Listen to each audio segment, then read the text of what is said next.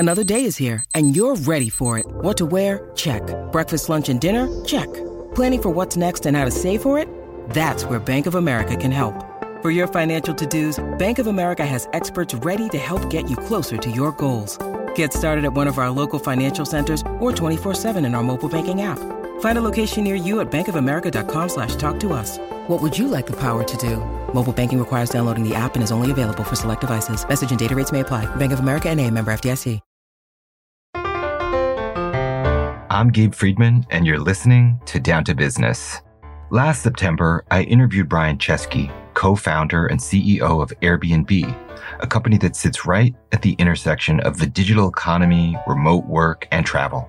When the pandemic hit, borders closed, planes were grounded, travel came to a halt, and Chesky went from running a company that was a high-flying darling of the tech industry about to make an initial public offering to presiding over a company that had quickly incurred billions of dollars in losses and soon faced questions about whether it would survive. Just the definition of a crisis. This week, we're re-airing his interview as summer draws to a close and people either start or return from vacations and ponder the year ahead. Few people have thought about the future of work, the office, and travel in the way that Chesky has. The global reach of Airbnb, which allows people to rent their homes or rooms out like almost mini hotels, has given him a unique perspective on how the pandemic transformed the places we live, visit, and work. I hope you enjoy the show. As always, it's edited for clarity and brevity. Thank you so much for joining me today on Down to Business. Well, thank you for having me today. There's so much to talk about with what's happened to travel over the last 18 months or so. And I want to start somewhere maybe a little easier. Can you tell me where you've been working from since the pandemic started? Yeah, I've been, for the last 18 months, with some exceptions for traveling, I've been working out of my home office on the top floor of my house in San Francisco, California, Mission District. So yeah, I've been in this air-end chair staring in front of an iMac and sweatpants for about 18 months, 16 hours a day. Has it been relatively seamless, though, to make that transition? I assume normally you would have been in an office somewhere. Yeah, it's a kind of like double-edged sword, maybe. Like, on the one hand, I feel like this has been probably the most productive 18 months of my life. I think this is the most productive 18 months of the company's life. And I actually think a lot about this new world I like. I just think that like Zoom allows a level playing field and you can just have so much more faster interaction. And I don't actually mind it. So I feel like much more productive. Now, I will say, though, I've also probably, until the summer when I started traveling, this was probably also the loneliest period of my life. And I don't think I'm alone to say, I live alone, so that probably doesn't help. But I don't think I'm alone to say that this is probably one of the loneliest times in human history. And I don't think I look forward to a world where all human interaction is on Zoom and only digital. I think you need that connection. You need that connection to be nourishing to your soul, to your spirit. And so, I'm looking forward to a future world that I hope has the best of the old world and the new world, where I can still, have real human connection in the real world, but not go in the office 5 days a week, because I do also think that there's a lot of inefficiencies to the way the world was. Yeah, that's something that hasn't been that talked about for people who live alone. I'm sure this has been totally different than for people who live with other people. It sounds like you guys are, by the way, going back to like some type of hybrid model probably in the future. Yeah, I don't, we're still kind of sorting it out. Like the word hybrid, I haven't really liked, because I kind of thought hybrid is like what you do when you're not really sure what you're going to do. So you say, let's split the difference. Let's say come back 3 days a week. And I don't know why you would go back 3 days a week, like compared to 5 or 1 or 2. Like it feels like there's a risk of that being arbitrary. So we're still designing it. But I think the way it's practically going to work for a lot of companies is you're going to want to be together for a period of days or weeks at a time. And then you're going to want to give flexibility for days or weeks at a time. So I don't know if it's going to be 3 days a week. It might be that, we just come back this week or a week a month, or we're kind of sorting it out. But I want to be really thoughtful about, like, if it's 3 days a week, why is it 3 days and not 2, or, and does it really afford more flexibility? I think the promise of this new world is actually really exciting if we get it right. If we get it wrong, it can be not so great. But if we get it right, think about what's possible. Suddenly, you can hire people all over the world. People can theoretically live anywhere in the world they want to live and still work for a company as long as they can be on an appropriate time zone. And you can have flexibility. If you've ever wanted to go away and work somewhere for a summer, you can now do that. And I think it has to be balanced, this idea that we don't want to live in a world that's totally fragmented, where people are only on Zoom, because that's also a pretty lonely, isolating world. So we're going to have to still find moments to come together. But I don't think we just come together to sit in random meetings or come together to sit at a desk by ourselves. Like, why would you do that unless you really need space? So if we're going to come together, it should be really meaningful things that you can't do on Zoom.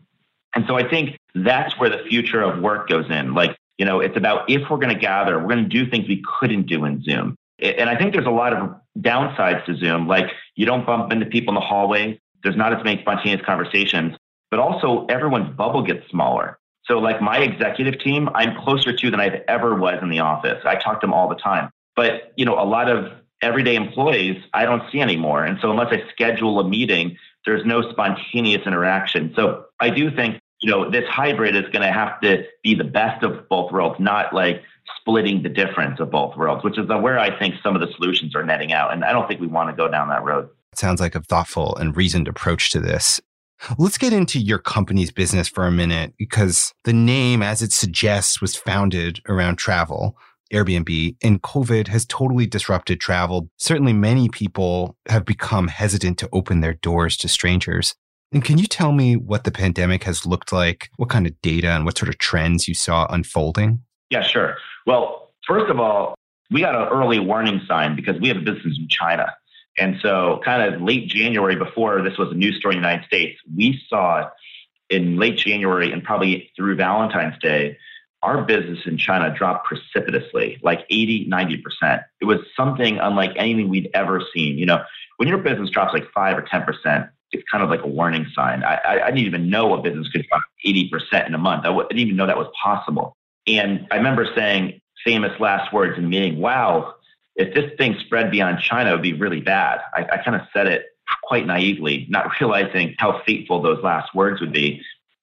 And then, of course, it kind of spread west, right? So then you started seeing the Korean business go down, the Japanese business go down. Then you start seeing Europe going down. And so by the time it had reached North America, Canada, and United States, we kind of knew what was going to happen. And we had a sense of how bad it would be. And we knew it was going to be very, very bad. But I didn't realize how bad it would become. It's just hard to wrap your head around.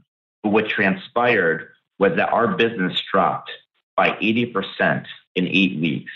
And to give you a sense, that's like driving a 18-wheel truck 80 miles an hour and then hitting the brakes. In other words, nothing good happens when something drops that quickly. And it became existential. I mean, it felt like everything was breaking. We had billions of dollars of cancellations from guests. Hosts were panicking that they wouldn't earn income. Like, it was really scary. We had to rapidly cut costs. We were forecasting, losing billions of dollars. We were working on an S1. I mean, here's the thing. We were like this high-flying tech startup, thought we were, doing really well, about to go public. All of a sudden, we go from preparing to go public, a capstone of more than a decade, to all of a sudden news reports writing articles like, is this the end of Airbnb? Will Airbnb exist? And can Brian Chesky save Airbnb? Those were headlines. And only 8 weeks earlier, we were preparing to go public. So that's kind of chapter one. We had to make some incredibly difficult decisions, including restructure the company. We would lay off nearly 2,000 people. That was by far the hardest thing I've ever had to do professionally. It was certainly harder for the people who were impacted. We thought that was the end. We thought, okay, we've now downsized the company and we're in this for the long haul. And I said, I'm like a captain of a ship. We're in the middle of a storm and we got to have enough rations in the boat because this storm might go on for a couple of years. So that was chapter one. And this is like what time frame, by the way? Okay, this is March. Yeah, so probably call it March 15th. Kind of Ides of March was the first emergency board meeting I had. So I started seeing things go down in February. That was, I think, around the time they declared it COVID a pandemic, the World Health Organization. And I'd say through mid-May or late May. What we started noticing, though, chapter two, then we started noticing bookings for Memorial Day weekend in the United States, which I think was May 24th, May 25th of last year. It's one of those dates. we started seeing at the very last minute a sudden surge in bookings. And we didn't know if it was an anomaly. And then suddenly June and July, bookings pick up. And the bookings pick up to nearly the same levels of the year before. But here's the crazy thing. This is after we cut nearly $1 billion of marketing on a run rate basis and after borders were shut down. And Airbnb is a cross-border business. I mean, that's how we used to be thought, right? Most people, when they first tried Airbnb, when we first started, were people in Canada or New York, like going to Paris or vice versa. And suddenly what happened was, though urban travel and people staying and crossing borders and going to cities had stopped for the most part, people were traveling in their own country. In the US and Canada, for example, people would get in cars and drive about a tank of gas, and they'd stay on a suburb or in a rural area. And in fact, nearly half our business in Canada became rural travel, people staying in rural areas and farms, almost like over 40%. So you basically went from like a company that operated in cities to a company that... Let me tell you the shift, what happened. We went from urban to everywhere, well, really half and half, but like very urban heavy, to literally people traveling everywhere, to like small towns and rural communities that most people never heard of. From short-term travel to short and long-term travel, more than a quarter of our nights at one point last year were longer than 30 days, which is not travel, right? Most people define travel as 30 days. So it went from cross-border travel to domestic travel. It was a completely different situation. And one other change, it used to be that people had really specific dates in mind. They're like, I'm going to Toronto for this business meeting and I got to go on this date and I already booked a flight. Suddenly people are like, I just want to get out of the house and I'm kind of willing to go anywhere.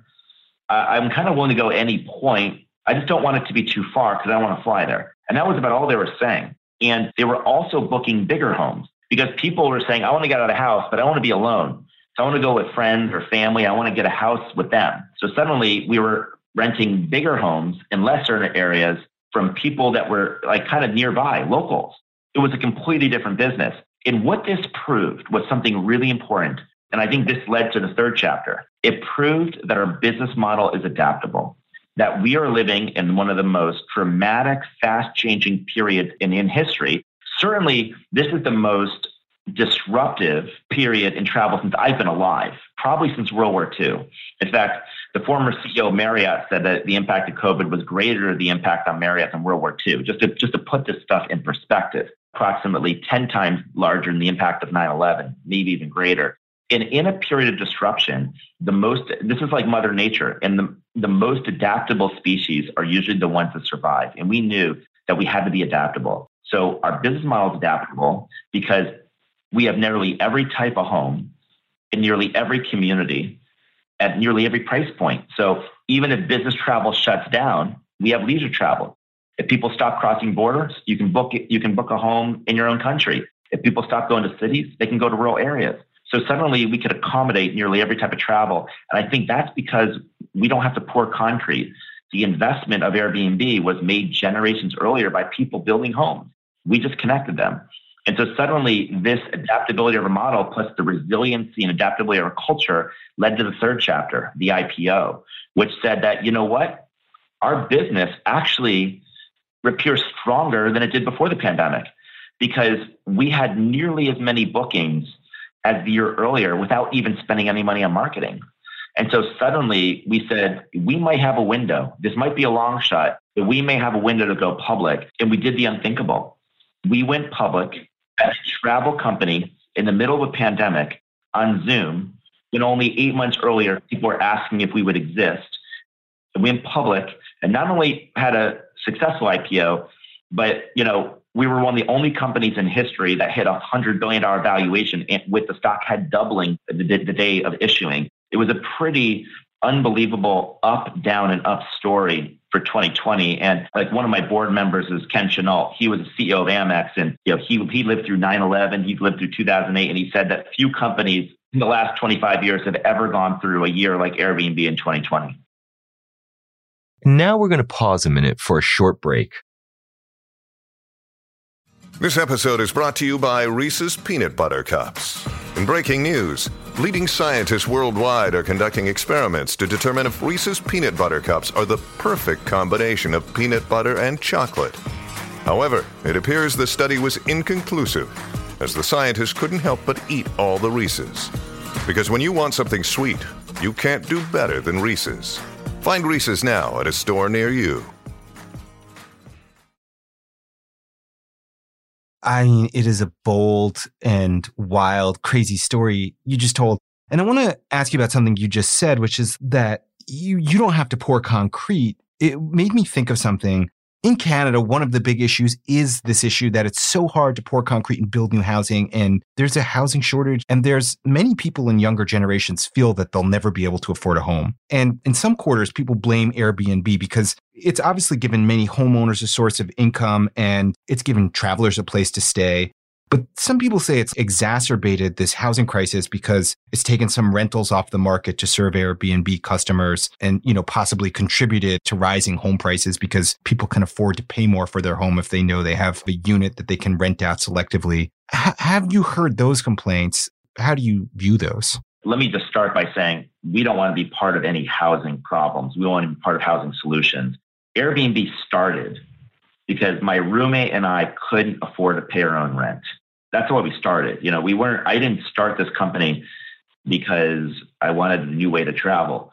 I was living with my roommate in San Francisco. We were broke. We couldn't afford to pay rent. So we decided to turn our house into a bed and breakfast, but we didn't even have bed. This is 2007. A design conference come into San Francisco. Hotels are sold out. And we said, let's pull out air beds out of our closet. And we called it not a bed and breakfast, but an air bed and breakfast. We ended up hosting 3 guests that weekend. And the reason I tell you the story is because Airbnb was started because people like Joe and I couldn't afford our own rent. So I want to say that though I have great circumstances today financially, only 14 years ago, I was also one of those people that couldn't afford to pay rent. And that's why we started Airbnb. And so what we wanted to do was build a platform where people could earn extra income on the most expensive asset that they're paying for in their life, which is their own home. And what we hear is a large percent of people actually depend on the income they earn on Airbnb to pay their rent or mortgage. In fact, the top 3 professions of Airbnb hosts are healthcare workers, school teachers, and actually students. These are not people in the highest income bracket, and 55% of our hosts are women. And so economic opportunity is being spread to a lot of people. Now, that being said, there are people who have been taking housing off the market in different cities on Airbnb, and we've been very sympathetic to cities' complaints about that. So what we've tried to do is work city by city, because some cities are okay with people renting second homes, and some people aren't. So we have agreements with more than 1,000 cities. Many of the agreements involve Airbnb collecting and remitting hotel tax. We're one of the largest collectors and remitters of hotel tax in the world. We've collected $3 billion and counting of hotel tax, I believe, by last count. But we also make sure our hosts comply with registration systems. Some registration systems limit them to register their homes. They can only list for X number of nights a year. There's a variety of things we do. But I say all this to say we are absolutely sympathetic to these concerns. We want to be part of the solution, not the problem. And we're going to continue to be good partners with cities because ultimately I want cities to become more affordable. I want Airbnb to be a way for you to be able to afford to stay in your home, not to push people out of your home. Right. Yeah. Like Toronto, where I'm recording this from, is one of the cities. I don't know if you call it a backlash, but they have passed new rules that you have to register. But I mean, to one of your points, though, about how it started, it started as people were renting out a room, like a bed and breakfast, like you were saying. But some hosts have evolved to a more professionalized level where they're basically property managers for Airbnb units. And it sounds like it's not exactly what you had planned, but it's up to cities to regulate, basically, it sounds like. It's not, as a generalization, a bad thing. It's sometimes great and it's sometimes not great. It really depends on the circumstances. If a city's got a housing crunch, then that's not a good circumstance. If a city is desperate for tourism and it's got a surplus of homes, then it's not per se a bad thing. We're in 100,000 communities. So it really depends city by city. But I just want to recap a couple things. 90% of our hosts are individuals, not property managers. The vast majority of them, 3.6 million, about over 4 million hosts, are everyday people. So I think there's this kind of perception maybe that exists that more of our inventory is professionally managed than is actually the case. And we put our numbers in our S1. We had to put out public disclosures when we went public. And so we put out quite a lot of data about the nature of our host community. But you build a huge internet platform, people use it in ways that you don't intend. And one of the challenges that a lot of internet companies have is that there are a lot of unintended consequences. When you build something and hundreds of millions of people use it, even if it's mostly a good thing, there's always unintended consequences. And it's not about conceiving an idea, getting hundreds of millions of people using it, and nothing ever going wrong. I think it's about being fast, being proactive, taking responsibility, and acknowledging if there are mistakes that you're not going to get dragged into the future, that you're going to be a good actor and you're going to lead the way and try to fix things. And that's what we tried to do.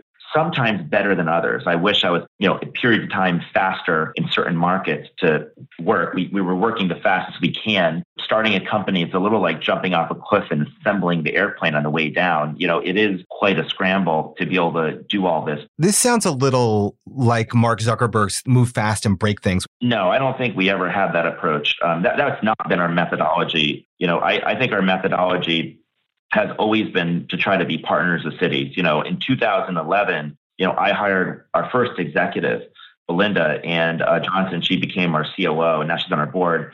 And I used to think when people don't like you, you avoid them. And she said, no, if people have concerns about you, you should meet them. You should look them eye to eye. It's hard for people to misunderstand people up close. And so what we started doing is meeting with representatives in thousands of cities. And that's how we ended up, with over 1,000 agreements with jurisdictions all over the world. Most internet companies have scrutiny when they're large.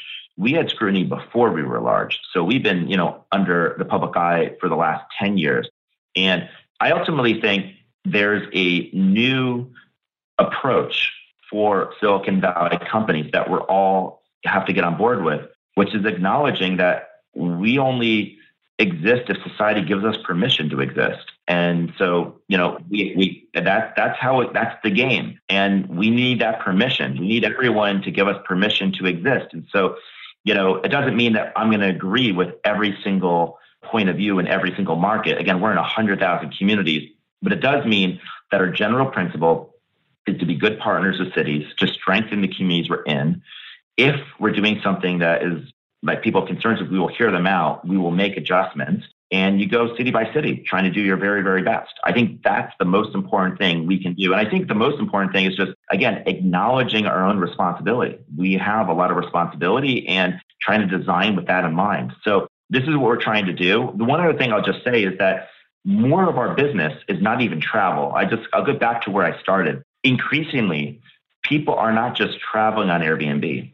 They're now living on Airbnb. So I think a lot of people also associate Airbnb with a way to rent a home for just a few days. Well, that's how it started.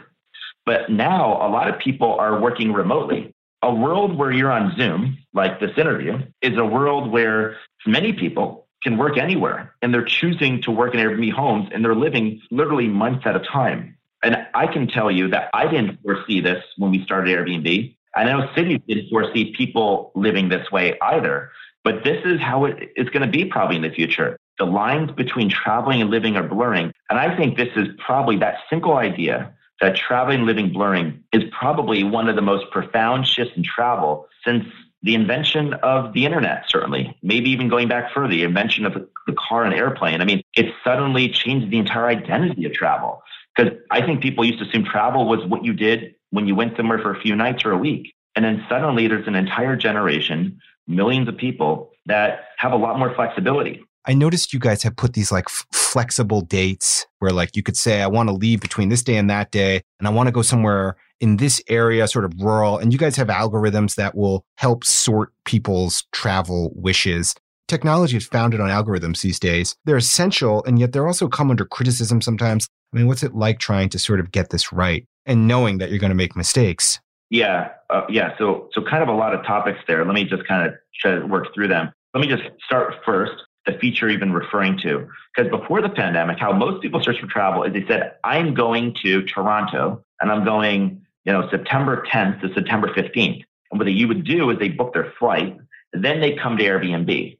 Now they come to Airbnb first and they don't even know where they want to go. And so what they're saying is they're flexible. So we built a feature, and the feature is literally called I'm Flexible. And you can have flexible dates. You can say, I'm looking to stay for a night, a weekend, a week, or a month, anytime in the next X amount of months. That feature alone has been used more than 500 million times since we launched it in the beginning of the year. 500 million times. For a company that does travel to have any feature used 500 million times is a pretty mind-boggling, is probably a good word to describe that scale. It's hard to wrap your head around how big that number is.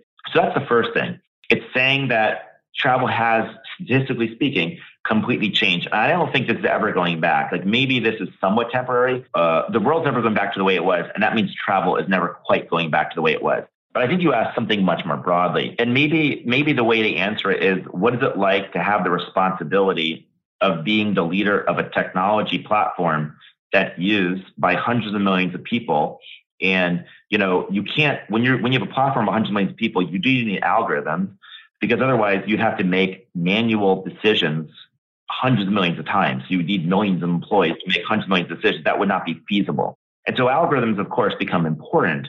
But I also think, and I think that most people in Silicon Valley agree with me, that algorithms have their limits and that you cannot manage your company through algorithms, because the problem with algorithms is they're kind of like approximations.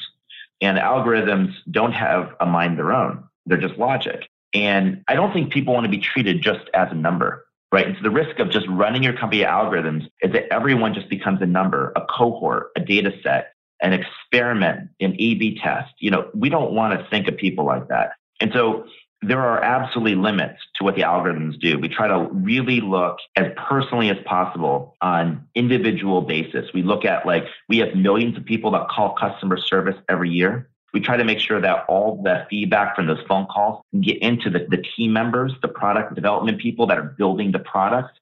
We try to do really extensive surveys. We try to use the products ourselves, dog food the product. How do we feel?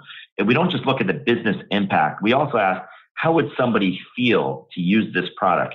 Because one of the things the audience might not know is I don't have a typical business background. I went to design school. I might be one of the only people running a company this large that went to an art and design school. And so my background is not a business person. My background is art and design. And, what I learned about was the most important thing was how someone felt when they used your product. And so we focus a lot on that as well. And another way of saying it is I try to balance both sides of our brains, like the right side and the left side, the creative side, the analytical side. Why would you run a company with only half your brain? Why wouldn't you use every part of you? And so we try to balance a little bit of art and science. And I think there's nothing wrong with algorithms. There's nothing wrong with science, obviously. Science is critical. The scientific method is really important. But when a company does not allow room for the creative process, then they get lopsided. So we think companies should be a balance between art and science, between the scientific method and the creative process. Technology is not the problem. It's just how you use technology. And so what are the intentions of the people with the technology in the hands of? That's the question. It sounds like a really thoughtful approach. Maybe just the last question I'll ask you is, across Canada, we're seeing COVID rates spike again and vaccination rates decline. And all the data points suggest that we're going to see a fourth wave soon and quite possibly another period of restricted travel. When do you see things returning to normal? Or maybe a better way to ask that is, what is the new normal? Yeah, I don't think, if by normal we mean the world that we remember, I don't think they ever return. I don't think we ever go back to the world that we remember. I think that world is over. Just like we're never going back to 1950. We're never going back to 1900. We're never going back to 2019. I think that world's over and we're never going back. But that doesn't mean that everything about 2019 we'll never experience again. And I don't think per se that's entirely a bad thing. I think the world is never going back to the way it was. I think travel is never going back to the way it was. Now, I feel very confident in that prediction. Now, if you ask the follow-up, what will it look like? Now I'm trying to, play Nostradamus. It's a little hard for me to tell you exactly what the future looks like. But there are some things that we do think are true. And I'll tell you what I think I can count on in the context of saying anyone that tried to predict the future in the last year and a half was humble, because many of us got a lot of predictions wrong. I think that being said, I think we can say that business travel is permanently changed. It's not over. Business travel will come back, but it's not going to look anything like it did, because now people are realizing they can work remotely on Zoom. So a lot of people are going to realize they can do a meeting over Zoom. A whole bunch of CFOs realize they can save a lot of expenses on travel and entertainment. A lot of employees realize they don't need to travel to have a meeting. They can do it on Zoom. And even if you were to try to travel to an office to have a meeting with somebody, maybe a lot of those employees aren't even at the office anymore. They're working remotely. So I think business travel is not coming back the way it was. There might be a new type of business travel where people working remotely want to come back to the headquarters every few months. And so they're going to want to live and stay longer and be in groups of people. I think that, people will travel in cities, but the genie's out of the bottle. And what I mean by that is people now realize there are alternatives to going to Paris. There are alternatives to going to New York City. People will still go back to New York and Paris, but now they're realizing, you know what? It's also fun to go to a national park. It's also fun to stay in a rural area with my friends. So there are alternatives. And so what this is going to lead to is travel redistribution. Travel is going to redistribute and spread out to more locations. And I think this is permanent. We're never, ever going back to an over-concentration of people being in a few areas, which I think is a good thing. And I think even cities like Paris might tell you that's a good thing, because I think mass tourism was a big problem. Too many people. I wouldn't say there's over-tourism in the world in the sense that too many humans are traveling. I think the problem is too many people going to too few places on the same date. That's the problem, and maybe traveling too far. And so those are the real problems. There's a more sensible way that we can travel. And I think that COVID is probably enforcing that more sensible way. I think the third change that irreversible is I think length of stay is permanently longer. I think a lot of people have realized the most expensive part of travel is flying. A cheaper way to travel is if you're going to travel, just stay somewhere longer. Your money can go further. And maybe don't get on a plane. Maybe save that money, drive somewhere, and stay longer. People will get back on planes, but I do think you're going to see a world of more flexibility, meaning a world where people stay and travel longer. And the longer you're away from home, the more you want to be in a home. And that's why our business is benefiting, because people are like, I want to go somewhere for a week or a month. And if they're going to be gone that long, they want to be in a home. I think the next thing you're going to see down the road is once borders reopen, you might have people realizing with more flexibility, they want to go away for the summer, and maybe they want to go away to another country.